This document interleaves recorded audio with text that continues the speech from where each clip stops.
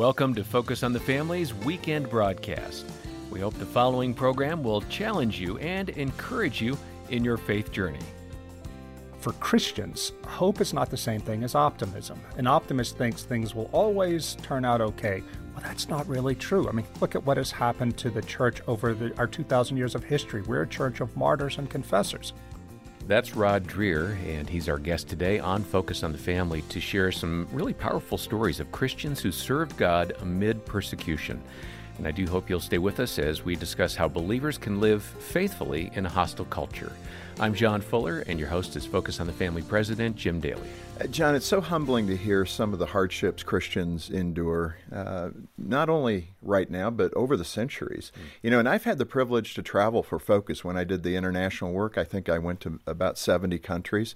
I was in the Soviet Union when Gorbachev was taken hostage. Yeah, you were there that day. We were there for 4 or 5 days. We couldn't get out of the country, but we went down and we were with the defecting tank commanders. And, you know, it was a really interesting time as an American to watch a country kind of evolve out of communism and into something probably also totalitarian. But it always catches my interest to talk about how does the church behave in this context. And there are some wonderful lessons to learn from history.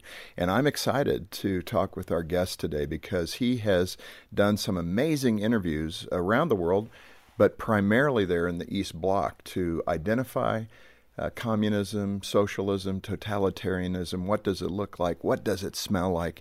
And what we need to be looking out for is the church in America. Yeah, there are a lot of applications for us today coming out of the work that Rod Dreher did for his book, Live Not by Lies, A Manual for Christian Dissidents. We're so glad to have him here. He's a journalist and has written a number of other books, but this one, Live Not by Lies, is going to be the foundation for our conversation today. Just call 1-800, the letter A in the word family, or stop by focusonthefamily.com/broadcast to get your copy. Rod, welcome to Focus on the Family. It's great to be here, Jim. Thanks for having me. It's really good to have you here because I love cultural observers. You know, Os Guinness does that. You're doing that. As I mentioned, you interviewed dozens of believers who suffered for their faith under communism. And these are mature Christians. In my experience, these are not the milquetoast Christians that the Apostle Paul was talking about. These are people that are committed. They have, in some cases, given their lives for the faith and for the expression of freedom. What did you take away from your conversations with them? Oh, wow. That's, first of all, humility. You know, I'm blessed, we are all blessed to have grown up in the United States with the blessing of religious liberty. And to go over there, though, and talk to Christians, and I went to Russia, I went to Poland, to Hungary, Czech Republic, Slovakia, to talk to Christians who had had to pay a real price, the loss of liberty, in some cases even torture for the gospel. It made me realize, first of all, how blessed we have been in America, but also it made me realize that we have so much to learn from them. And to be honest with you, the reason I got over there in the first place was because back in 2015, I think it was, I got a phone call from an American physician who was really frantic. He told me that his mother, who had spent 4 years in a Czech prison in the 1950s because she refused to stop going to church, she immigrated to America and has lived here most of her life. But she said, son, the things I see happening in America today remind me of what I escaped from. I thought that was really alarmist, but I made a point, Jim, every time I would travel and I would meet people who had grown up in the Soviet Union or the Soviet bloc and had come to America during the Cold War, I would just ask them, are the things you're seeing today, does it remind you of what you left behind? Every single one of them said yes. And if you talk to them long enough, they get angry that American Christians won't take them seriously. Well, and I think it's important for us to know what that looks like. What are they expressing that we should be concerned about? I mean, for some people, we're so blinded, we don't even see it right in front of us. They've had the experience of seeing a government take control of people's liberties and squash them. And I think that's the right question. What are they seeing? They're seeing cancel culture going everywhere. They're seeing people having to be afraid for their jobs, for their livelihoods, and for their reputation. Well, and afraid to speak their mind, exactly. Right? That's the point. Yeah, exactly. They get on the wrong side of the ideology. And what's interesting about this, Jim, is it's not just coming from the government. It may not at this point even primarily be coming from the government. It's coming from the fact that the left has taken over all of the major institutions of American society. It started at the universities and the media, and now it's expanded to big business, to sports, to law, to medicine, even the U.S. military. We call it wokeness. This is a softer form of the totalitarianism they left behind. And these people, these emigres, these precious people who came to this country looking for freedom, they're warning us, if you don't step out of your complacent, comfortable zone and speak out now and make a preparation for what's coming, it's going to be too late. Hey, Rod, I have had some taste of this when I traveled, as I mentioned, being in the Soviet Union. I also went to Cuba when Fidel Castro was still in power. I went with Dave Dravecky, a former Major League Baseball pitcher, and he did a clinic, and we talked to people. Been to China. In those contexts, one of the things that is an early indicator of a problem is when we have to speak in code. You know, we stop speaking our mind. We start saying, well, we've got to say it differently because somebody may be offended by what we say. And I think that's an early indicator of a problem. Absolutely. I was in Russia on the National Day of Remembrance for the victims of political violence. I went out to the National Monument, which is a field called Butovo Field, south of Moscow, where the KGB, in a 14-month period in the 1930s, massacred 25,000 people on that field. Today, it is the National Monument to remember them. While I was there, I was looking at a poster to help me orient myself to the site. An older Russian man came up and asked me, said, "What are you doing here?" He asked through my translator. And the translator explained to him that I was working on this book about what I call soft totalitarianism. And the translator said, people in America are losing their jobs now because they get on the wrong side of this ideology. That old Russian who was there to pray for his family members who were murdered there, he said, that's always the first sign when people have to fear for their jobs because they're on the wrong side of the ruling ideology. Yeah, it's so true. Rod, one of the difficulties, if you watch the news or just have a conversation at work, something like that, this concept, it's the title of your book, Live Not by Lies, which is a line from Alexander Solzhenitsyn. It's hard for people, especially if I could just say us average people, to comprehend what is true right now, because even in the expression of news, you've got left-leaning news, you got right-leaning news, and you can't say this is a hand. Right. I mean, it's like we can't agree that this is a hand. I'm holding my hand up for the audio listeners. But I mean, it's that absurd right now. And so to get to the point, live not by lies, I guess the first thing you have to do is define what is true. This is one of the core problems that we face today, and this is one of the things I learned from the Christians who suffered under communism. They said that you have got to make a stand in truth. You've got to know what you believe and stand there and defend it, because one of the things that totalitarians will do is try to confuse you and make you think that truth is totally relative. If you can't stand firmly on truth, uncompromisingly on truth, then you're not going to make it through what they throw at you. And this is something that so many normal people think that we can just get past it if we just vote the right people in. If I can give you one quick example, you probably know Ryan T. Anderson, the head of the Ethics and Public Policy Center in Washington, a very brave warrior for traditional values and for the traditional family. Ryan wrote a book a couple of years ago called When Harry Became Sally. It's a response to the transgender moment. Ryan is a very faithful Catholic, but he's also an incredibly respectful and careful scholar. This is a good book that challenges transgender ideology. Earlier in 2021, Amazon very quietly decided to stop selling the book. Right. Why? They said that we won't sell books anymore that construe transgenderism as a mental disability or a mental illness. Well, you know what? That's their right to do so. In our free country, a bookseller shouldn't have to sell anything he doesn't want to sell. I would note, though, that Mein Kampf, Hitler's book, you can still buy that through Amazon. But be that as it may, booksellers have the right to do this. But here's the thing. Amazon controls so much of the retail book market in the United States that if it decides it is no longer going to sell a certain kind of book, those books will not get published because no publisher can afford to do this. So we have here a case of a corporate actor using its liberties in the public square to remove from the public square discussion about an important issue like transgenderism. This is the way that the soft totalitarianism is taking place. They haven't changed the laws. The government hasn't gotten involved here. When you have places like booksellers, publishers, media, corporations, etc., deciding within their rights, their constitutional rights, to abandon liberalism, classical liberalism, this is what you get. Rod, let's go back to that idea of live not by lies, the title of your book, the quote of Alexander Solzhenitsyn. You have an illustration in your book, I think by Havel's Greengrocer. Describe that, and what does it communicate? Sure. Well, Václav Havel was a dissident in the same era of Solzhenitsyn, and he later became the first president of a free Czechoslovakia. And he, in a 1977 essay called The Power of the Powerless, he talked about how people who had no political power could nevertheless step out and effect change. And this is a principle that Solzhenitsyn started out with in his essay, Live Not by Lies, but Havel really explored it. And he invented a parable of a greengrocer. He said, imagine that you have someone who sells fruits and vegetables in a communist city. All the businesses in town have to hang up the sign in the window, Workers of the World Unite, the Marxist slogan. Nobody believes it, but they hang that sign there just to avoid trouble. Well, what happens, says Havel, if the greengrocer one day says, you know what, I'm not going to live by this lie anymore, and he takes the sign down? Well, the secret police will come take him away. They will seize his business.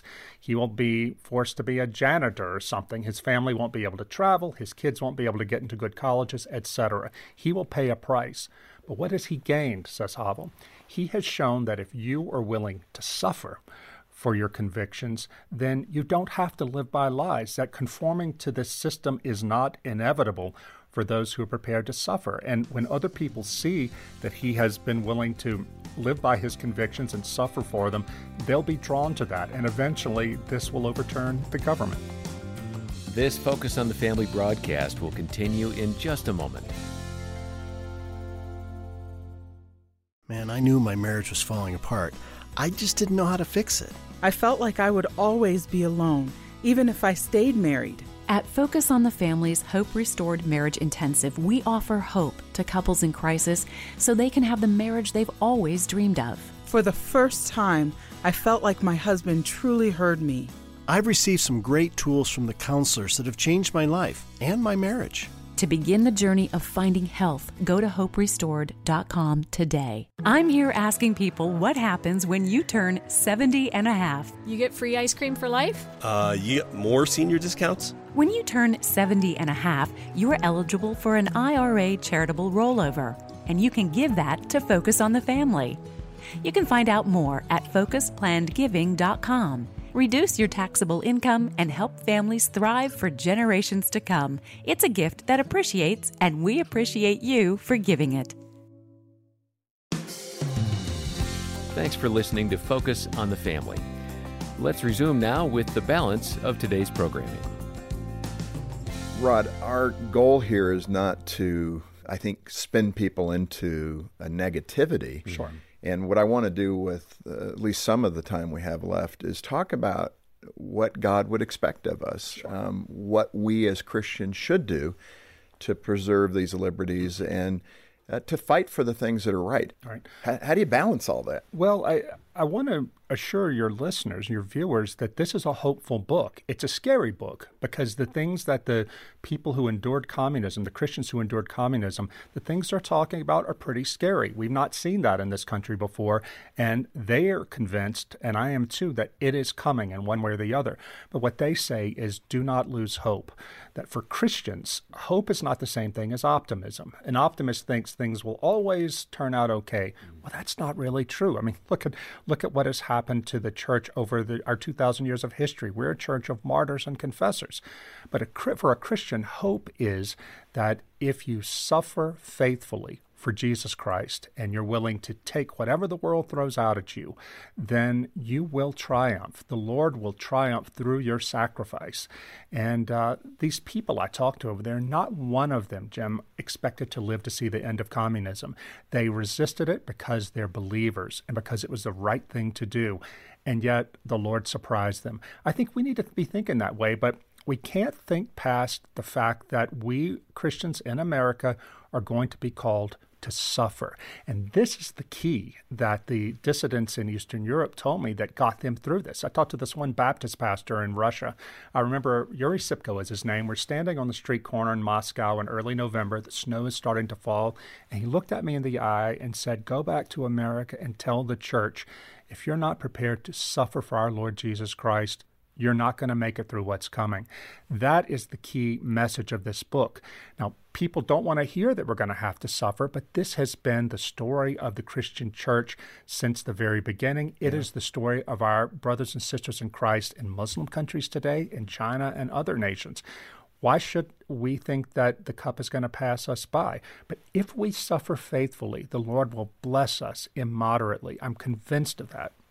I agree, and I think we cannot lose who we are in Christ to fight that battle. We have to maintain that identity in Christ through the battle. In fact, from that, I think there was a 3-part admonishment for the church to pursue, which was see, judge, and act. Describe those 3. This was his simple method of preparing the church, Father Kolakovich's.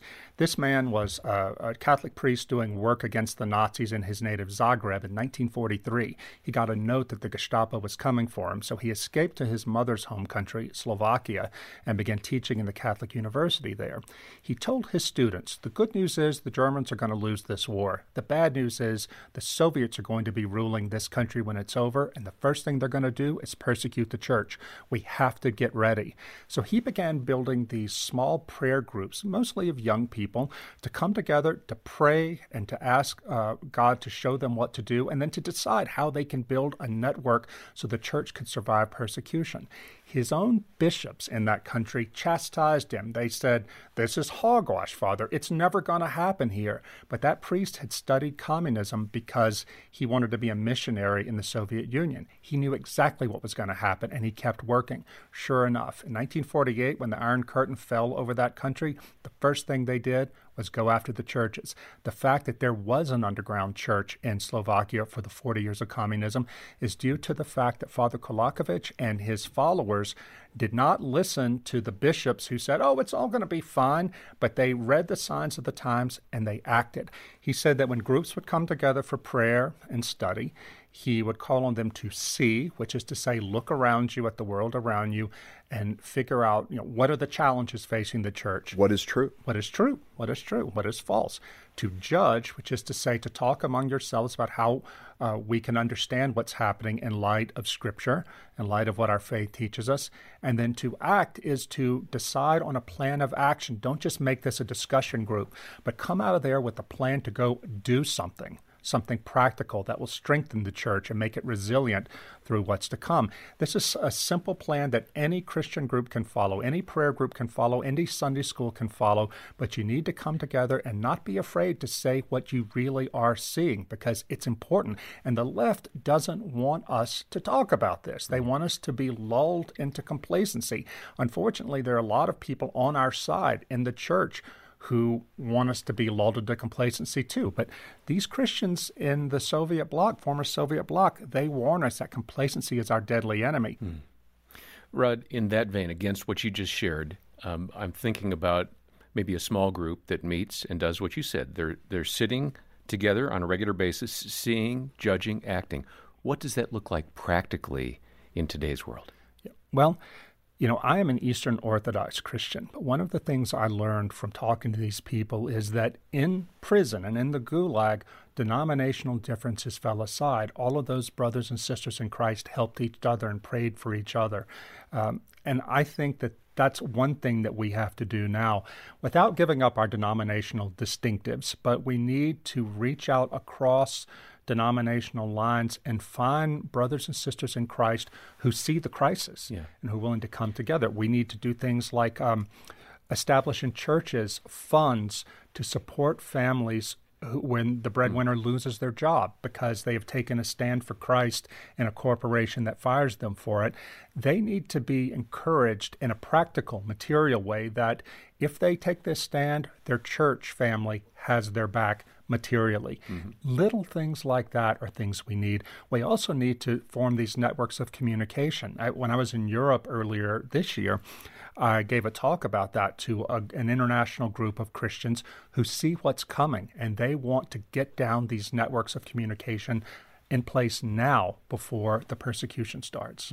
Rod, I think when you hear this, there's going to be kind of two responses. Some people may be kind of excited to live in a time when God is on the move and we have to be bold for the Lord.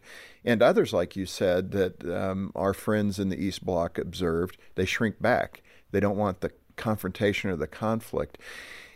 Why do you think, after talking to all these people, the dissidents, what got them through that persecution? What was the end result?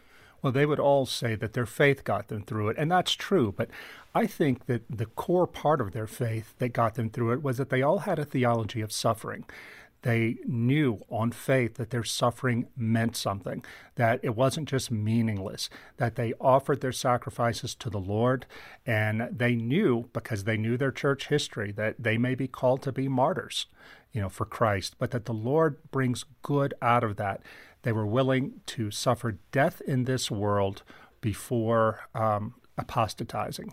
So I like to tell people when I talk about this book and about my previous book, The Benedict Option, I say that we need to prepare ourselves as Christians to live like Shadrach, Meshach, and Abednego did in captivity in Babylon. They served the king living in that world, but they also knew who they were to the point that when they were asked to bow down before the false idol, they were prepared to die rather than betray the Lord that way. That's the same mentality that got these Christians of the communist bloc through all the torture and persecution. Their suffering had meaning. They were joining Jesus on the cross. Rod, one of the difficult concepts here is the idea that this life is temporary, that this isn't the life. We're passport holders of heaven as Christians, not of the United States or of this world. How do you encourage people to think of the bigger picture here, that we're all going to die at some point in this life, but for Christians, it's the step into eternal life with the Father. That's right. But why do we as Christians even struggle understanding the long-term nature of eternity versus temporary? Yeah, I wonder, Jim, if it's that we don't know enough about the experiences of the early church and the age of martyrdom, and we don't know enough about the experiences of Christians today in the 21st century, like the Chinese people you were mentioning, like the Christians of the Near East who have been so viciously persecuted. We should be asking ourselves, why is it that a couple of years ago on that beach in Libya, when ISIS beheaded 24 Egyptian Christians, any one of those Christians could have saved his life by renouncing Christianity and accepting Islam, but all of them knew that to do that would be to apostatize and to go to hell. They knew that it was an honor to suffer even death for the Lord. And they now, back in their home culture in Egypt, the churches recognize them as martyrs, as people to be emulated. I think in America, we tend to be so present focused that we don't even pay attention to the experience of the church in centuries past or in other countries now. And so suffering doesn't make sense to us. It does make sense to these people, though, because they know that this is ordinary Christianity in history. I'll say one more thing. The Pastor Richard Wurmbrand, who was a Lutheran who suffered in the Romanian Gulag, he wrote a book called Tortured for Christ that many of your listeners might know. He said that everybody, when they become a Christian, they think they would be able to withstand anything for Christ. But you only know who's the real disciple when it comes time to suffer. Jesus calls disciples, but the difference between the admirer and the disciple comes when the secret police knock on your door to take you away. We have got to prepare ourselves now, we, the American church, to be disciples, because we're not going to know if we're really disciples or we're mere admirers until we have to suffer for our confession of faith. Rod, as we close here, I just want to say to the support group of Focus on the Family, one of the proudest things I think we ever did here at Focus, quietly, I mean, I know I'm going to share this on the radio now, but when those martyrs were beheaded on that beach, the Lord put on my heart, the reason they were there was to make money, to help their families back home, finish their house, put a roof on their house, whatever it may have been. And we have an office in Cairo, and Sami Yacoub is the man who runs that effort there for us. And I called him. I said, what do you think it would cost to help them? And I made about 6 phone calls to the donor community, and we were able to raise enough money to finish the homes for those people that were martyred. And I'm telling you, man, that's just one of the best things I think Focus has ever done. I'm getting chills hearing that. God bless you. It's the way we need to do it. That's the kind of solidarity that we need. It's a solidarity of the Gulag, a solidarity in suffering. Our brothers and sisters in Christ, as you mentioned, in these other lands, they understand that we in America are facing immense spiritual danger because we're so soft. Yeah, so good. Rod, thank you for this. We want to continue, so let's come back next time, keep the conversation going. You got me into a mess now emotionally, but I just so appreciate what your clarion call is about in your wonderful book, even though it's tough. Live Not by Lies. It's like you are hitting the very cultural pulse of what we need to know, and I'm grateful that you've written it. Thank you. Thank you, brothers. Thank you for having me on. And let me remind you, the listener, that we exist to be a resource to you. Focus on the Family's news website, The Daily Citizen, covers current events from a Christian worldview. And you can find out more and sign up to receive the daily headlines in your inbox by visiting focusonthefamily.com/broadcast. And please get this great book by Rod and teach your kids to walk in God's truth, as we discussed today. Now, if you can commit to a monthly pledge or a one-time gift to support the ministry here, we'll send a copy of Live Not by Lies to you. It's our way of saying thank you for partnering with us and joining our support team as we equip the next generation to be faithful followers of Christ. Donate and get your copy of Rod's book when you call 800, the letter A, and the word family. 800-232-6459, or visit focusonthefamily.com/broadcast. On behalf of Jim Daly and the entire team, thanks for joining us today for Focus on the Family. I'm John Fuller, inviting you back as we once again continue the conversation and help you and your family thrive in Christ.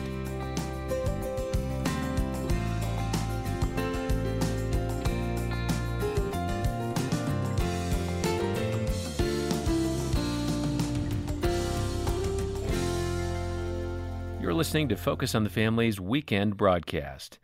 We'll take a quick break and then return with the second half of this program for your family. Stay tuned. Today on Focus on the Family with Jim Daly, we're continuing a really important conversation about what it looks like to stand for God's truth in our culture. Here's Rod Dreher. I was traveling with my interpreter, a young Christian woman, married with a little child at home, was pregnant at the time, and we were heading to do an interview. And she said, Rod, I really struggle as a Christian mom. I try to talk to my friends, even my Christian friends, about the struggles I have as a wife and mom, and they just don't understand it. If I say that my husband and I are arguing, they say, oh, well, get a divorce. Put your son back in daycare. You've got to be happy. Live for yourself. She said, I try to tell them, I am happy. I'm happy being a mom. I'm happy being a wife, but it's not always easy. She said they don't understand that a good life involves struggle. John, our conversation yesterday was so intriguing, and I know some people may go, wow, I'm in the middle of taking care of my kids and holding down a job and all those normal things that we have to do. But I'm telling you, if you're reading the newspaper or you're reading online content about the culture and where we're at and hearing from various sources, the country feels different. Something is askew. It's hard to put a handle on it, but something's different. Traditional values, they're changing. I mean, the attitude of the people about embracing those values, and the institutions, like we talked last time, the media, universities, even big business now. has really embraced the woke culture. And we discussed that last time. We're going to pick up the conversation today with our guest and continue to hopefully live by truth, not by lies, which is the title of his book. That's a great reference to the book that Rod Dreher wrote. He's written a number of books, and the one that will form the basis for our conversation today is a New York Times bestseller, Live Not by Lies. We can send a copy of that to you. Make a donation if you can when you stop by focusonthefamily.com/broadcast. Rod, welcome back to Focus. It's great to be back. So good to have you here. And I feel like I'm a bit of a culture nerd because I'm into this and I get excited about it because I think it's a very exciting time to live, even though things look a little gloomy when it comes to religious freedom, religious liberty, expression of faith, people that may not like what we're thinking or expressing. And that's kind of the baseline. You mentioned soft totalitarianism. Explain again what that is referring to and how we're experiencing it here in the U.S. Sure. Well, when people think of totalitarianism, we think of the Soviet Union. We think of gulags and prisons and secret police. We think of George Orwell's 1984. Well, we don't have that today, so people wonder, why can you call this totalitarianism? Well, I'll tell you why. Totalitarianism is an ideology that emerged in the early 20th century, and it takes authoritarianism, in a system in which only one leader or one party has all the political power, and it expands it to cover all of society. In other words, all of society becomes political. You can have this kind of system even within a liberal democracy when one ideology gains control of all of the heights of culture. We're seeing that happen now. So what we're seeing is people being driven to affirm this single ideology, which we call wokeness, but nobody's being threatened by being sent to prison for it, at least not yet. But it is totalitarianism. And I can give you a comic example, but it's true. This past summer, I was in Hungary on a fellowship, and I was talking to the Minister for Family Affairs over there. She told me that they were about to introduce into Parliament 2 days hence a bill to prohibit LGBT propaganda for children and minors. And I said, have you heard about the Blue's Clues Pride Parade? She's like, what? I explained to them Blue's Clues is a popular American kids cartoon for pre-K kids, and they had just this summer during LGBT Pride Month put out a pride march about all the different kinds of rainbow families, transgender families, polyamorous families, etc., to colonize the minds of children. Well, all the Hungarians, they couldn't believe what they were hearing. And I said, yeah, but this is normal in America now because the wokesters are not content just to conquer politics. They want every aspect of life to be political. And we also see this, too, in the way that the critical race theory and these woke ideologies are classifying people according to race, to gender, to sexuality, and so forth. This is straight out of the communist playbook. In 1918, the head of the secret police in the new communist state in Russia told his agents in Ukraine to go out there and don't look to see if anybody actually committed crimes against the Soviet Union. Just check and see what their social class is. That will tell you if they are an enemy of the regime who needs to be killed or sent to prison. In a similar way, this kind of totalitarianism is coming into being here in America through our institutions. Again, there's not coercion yet, but it's still happening. Yeah, let me ask you, though. Of course, in November, there was an election in Virginia that got a lot of press coverage, obviously. But one of the things that we found out through the media reports is that the current administration encouraged the Department of Justice to apply the Patriot Act to work against these parents, to surveil these parents, to see what they were thinking and what they were doing, what they were talking about, I guess. But I mean, that's beginning to tip beyond soft totalitarianism, just as an example of how government can turn on its own people and begin to put a chilling effect on freedom of expression. Exactly. I mean, the people who came to this country from the communist countries say that totalitarianism may be soft now, but it's not going to stay soft forever. And what you bring up is a great example of how the government is starting to turn. in a harder way. I just emphasize soft totalitarianism to wake people up who are looking for Orwellian signs and are not seeing too many of them. I want to let them know that, wait a minute, this is more like Aldous Huxley's Brave New World style totalitarianism. And I'll give you an example. When I was in Budapest reporting on this book, I was traveling with my interpreter, a young Christian woman, married with a little child at home, was pregnant at the time, and we were heading to do an interview. And she said, Rod, I really struggle as a Christian mom. I try to talk to my friends, even my Christian friends, about the struggles I have as a wife and mom, and they just don't understand it. If I say that my husband and I are arguing, they say, oh, well, get a divorce. Put your son back in daycare. You've got to be happy. Live for yourself. She said, I try to tell them, I am happy. I'm happy being a mom. I'm happy being a wife, but it's not always easy. She said they don't understand that a good life involves struggle. I looked at her and said, Anna, it sounds like you're fighting for the right to be unhappy. She looked at me and said, that's exactly it. Where did you get it? I went to chapter 17 on my smartphone of Brave New World, of Aldous Huxley's book. And in that case, the dissident in this fictional dystopia confronts the world controller for Europe. And he's not threatening to torture the guy. He's like, why wouldn't you want to join our society? You're kept happy all the time. You're kept comfortable with drugs and entertainment. It's great. Why don't you want to be part of it? And the dissident says, because it's not human. He says, I want suffering. I want beauty. I want love. I want God. I want sin. In other words, he wants to be human. Well, the controller of this world says, you're welcome to it. This, Jim, is a totalitarianism we're facing now, the totalitarianism that wins people to it by promising them comfort and security over everything. And if we have raised our children to believe that anything that makes them anxious is wrong and should be avoided, then we're setting themselves up to be drones in this coming totalitarian dystopia. Rod, let me ask you, that's soft totalitarianism. Let's talk about surveillance capitalism. That's an interesting term. I think I understand it, but what does it mean? Well, the term comes from a woman named Shoshana Zuboff. She was a former Harvard Business School professor, not a believer. She wrote this book called The Age of Surveillance Capitalism. And what she meant by it was that around the year 2000, Google figured out a way to monetize they call it exhaust, all the data generated by people doing their normal activities online.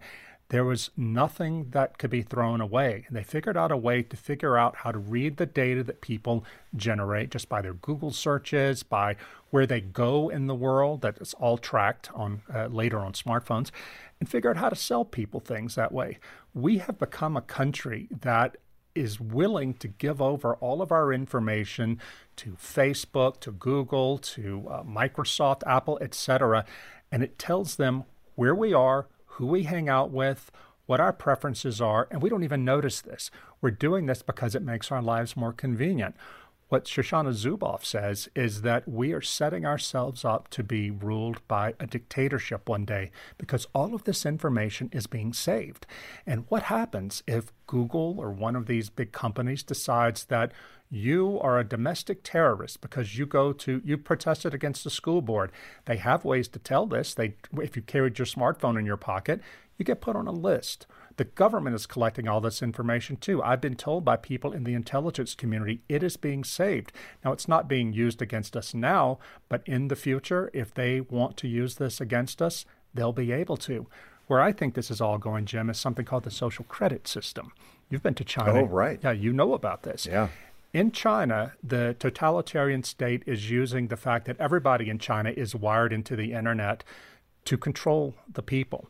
They know everything you do, everybody you meet, everything you buy, etc. Now, China is almost a cashless society, so almost all transactions take place electronically. Well, the government also gives each citizen a social credit rating. If you do things the government considers to be positive, then like download the speeches of Xi Jinping, for example, you'll get a higher rating and more privileges. You can travel more, you can shop in the best stores, etc. But if you do things that the government considers to be antisocial, like go to church, like spend time with people who have low social credit ratings, you'll get a low rating too. And eventually it can get so low that you are not able to buy or sell. to participate in the economy. Now, I don't have to tell this Christian audience what that means. We now have the technological means to make it impossible for people to buy or sell if they don't sign off on the ruling ideology. I fear that this is going to come to America too, and it's not going to come primarily from the government. It's going to be instituted by major corporations. Mm-hmm. You know, this idea of spine is so critical right now.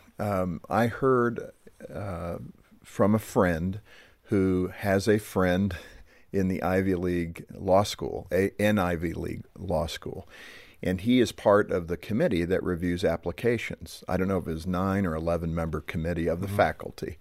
And what he has observed and has not responded, he's quiet, he's a Christian, but he's on this committee. Nobody on the committee knows he's a Christian. But these applications, if there's a mention of a missions trip or a mission of any church affiliation, this Ivy League law school rejects that application. And that's done behind these closed doors with these 9 or 11 faculty members who are reviewing it.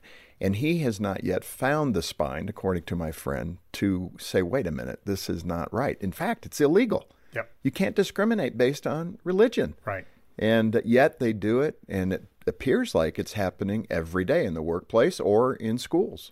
It happens all the time. I hear constantly from people in big business and universities, in the military, who are talking about this very thing, that Christians or anybody who's a social conservative are being systematically discriminated against beneath the notice of anybody else. I wonder if this your Ivy League friend of a friend. I wonder if it might be the same person who reached out to me 6 or 7 years ago. Ivy League law school faculty, a closeted Christian. He told me that Christians in this country have no idea what's about to hit us. And again, this was 2014, I believe. He said that here at his law school, he says, nobody is a Christian except me, and I'm in the closet. He said that the people who, at this law school, who produce the elite class of lawyers, who go on to populate the federal judiciary, they don't know anybody who's religious. They don't understand why religious liberty is important. And over time, this is going to matter. This Focus on the Family broadcast will continue in just a moment. You know that situation your family's facing? It's okay to ask for professional help. Focus on the Family's Christian Counselors Network can confidentially point you to a trusted therapist near you. We've been connecting families to verified Christian counselors for more than 40 years. Find a way forward for your family at focusonthefamily.com/gethelp. That's focusonthefamily.com/gethelp.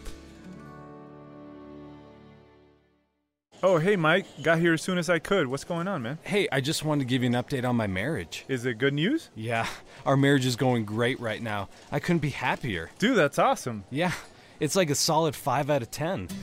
Having a marriage that's just okay isn't where couples really want to live. Give yourself and your spouse an all-inclusive weekend where you'll slow your pace and focus on each other.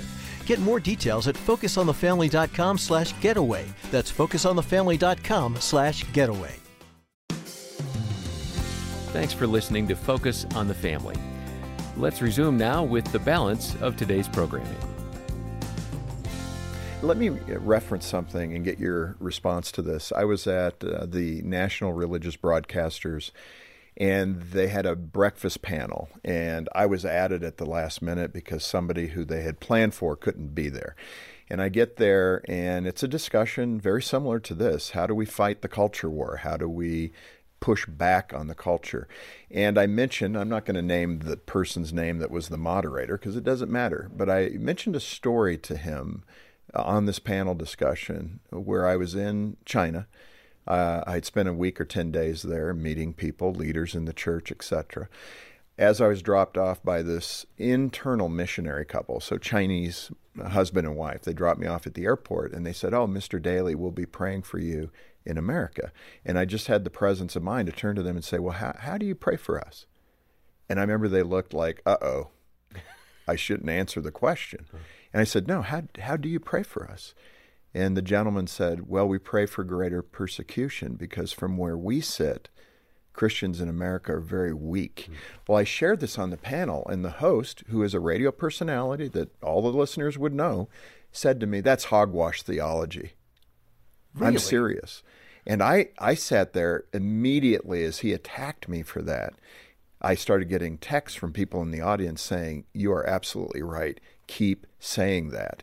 And I just find it amazing that we in the Christian community wouldn't understand what suffering in Christ is all about. And one thing that occurs to me, and I've used this myself to bolster my own faith when I've been discouraged, I think about the man I talk about in the book called Sylvester Krčmáry. He was a young physician who was part of the underground church in Slovakia. He was the right-hand man to Father Kolakovic. And sure enough, the secret police grabbed him off the street in 1951 or 52 to take him to prison. He tells in his memoir that he laughed when they got him, and the secret police said, "Why are you laughing?" He said, "Because it is an honor to suffer for my Lord." And he went into prison with that attitude, and he said that he knew that if he pitied himself, he would fall apart, because they kept him in prison for 10 years and they tortured him. He said, "I told myself every day that it is a privilege to suffer for Christ, and I am God's probe here in the prison. I'm here to learn more about myself and deepen my own repentance and to serve others." So he went forth to pray for people, to witness to people. He did not complain, even though he had every right to, but he said, "This is the mission the Lord has given me." I tell another story in the book about this amazing Russian Christian named Alexander Ogorodnikov, who was a late convert, came from a prominent communist family, converted like in the early 70s, and began holding prayer meetings in his apartment in Russia, in Moscow. They threw him into the worst prison in Russia, put him on death row even though he didn't have a death sentence, because they wanted to make an example of him. He went in there determined just to evangelize, to witness to the hardest criminals in all of Russia. He was so successful at it that they put him in solitary confinement to keep him away from the other prisoners, and they began to torture him. I talked to him in Moscow. His face is still partially paralyzed from the beatings he took. Well, Ogorodnikov told me that he got really discouraged. He began to wonder, "Lord, have you abandoned me here?" An angel woke him up one night and gave him a vision in which he saw a prisoner being led to his execution with his hands behind his back by 2 guards. And it was a real live vision. This vision came back night after night with a different prisoner. Ogorodnikov finally realized that the Lord was showing him the men who were being led to their execution, condemned murderers, but they had accepted Christ because he had been there to witness to them in that prison, and they were going to be with the Lord in paradise forever because he was there. And that's how Ogorodnikov got back his faith, because he knew that the Lord had picked him to be his apostle there to the wretched of the earth. This is the attitude that all of us Christians need to adopt from these precious believers who really suffer for Christ. Well, and the summary statement of that is there's purpose in suffering in Christ. Yeah. And we are, again, as a comfort-oriented culture, we are immature in understanding what that means. Rod, let me point this to the family as we come in for a landing, because, again, I've always said that when you look at the Lord and the Lord's work, there's 3 institutions that he established, the church, the government, and the family. And I think that's why the church and the family are under such assault by the government, right?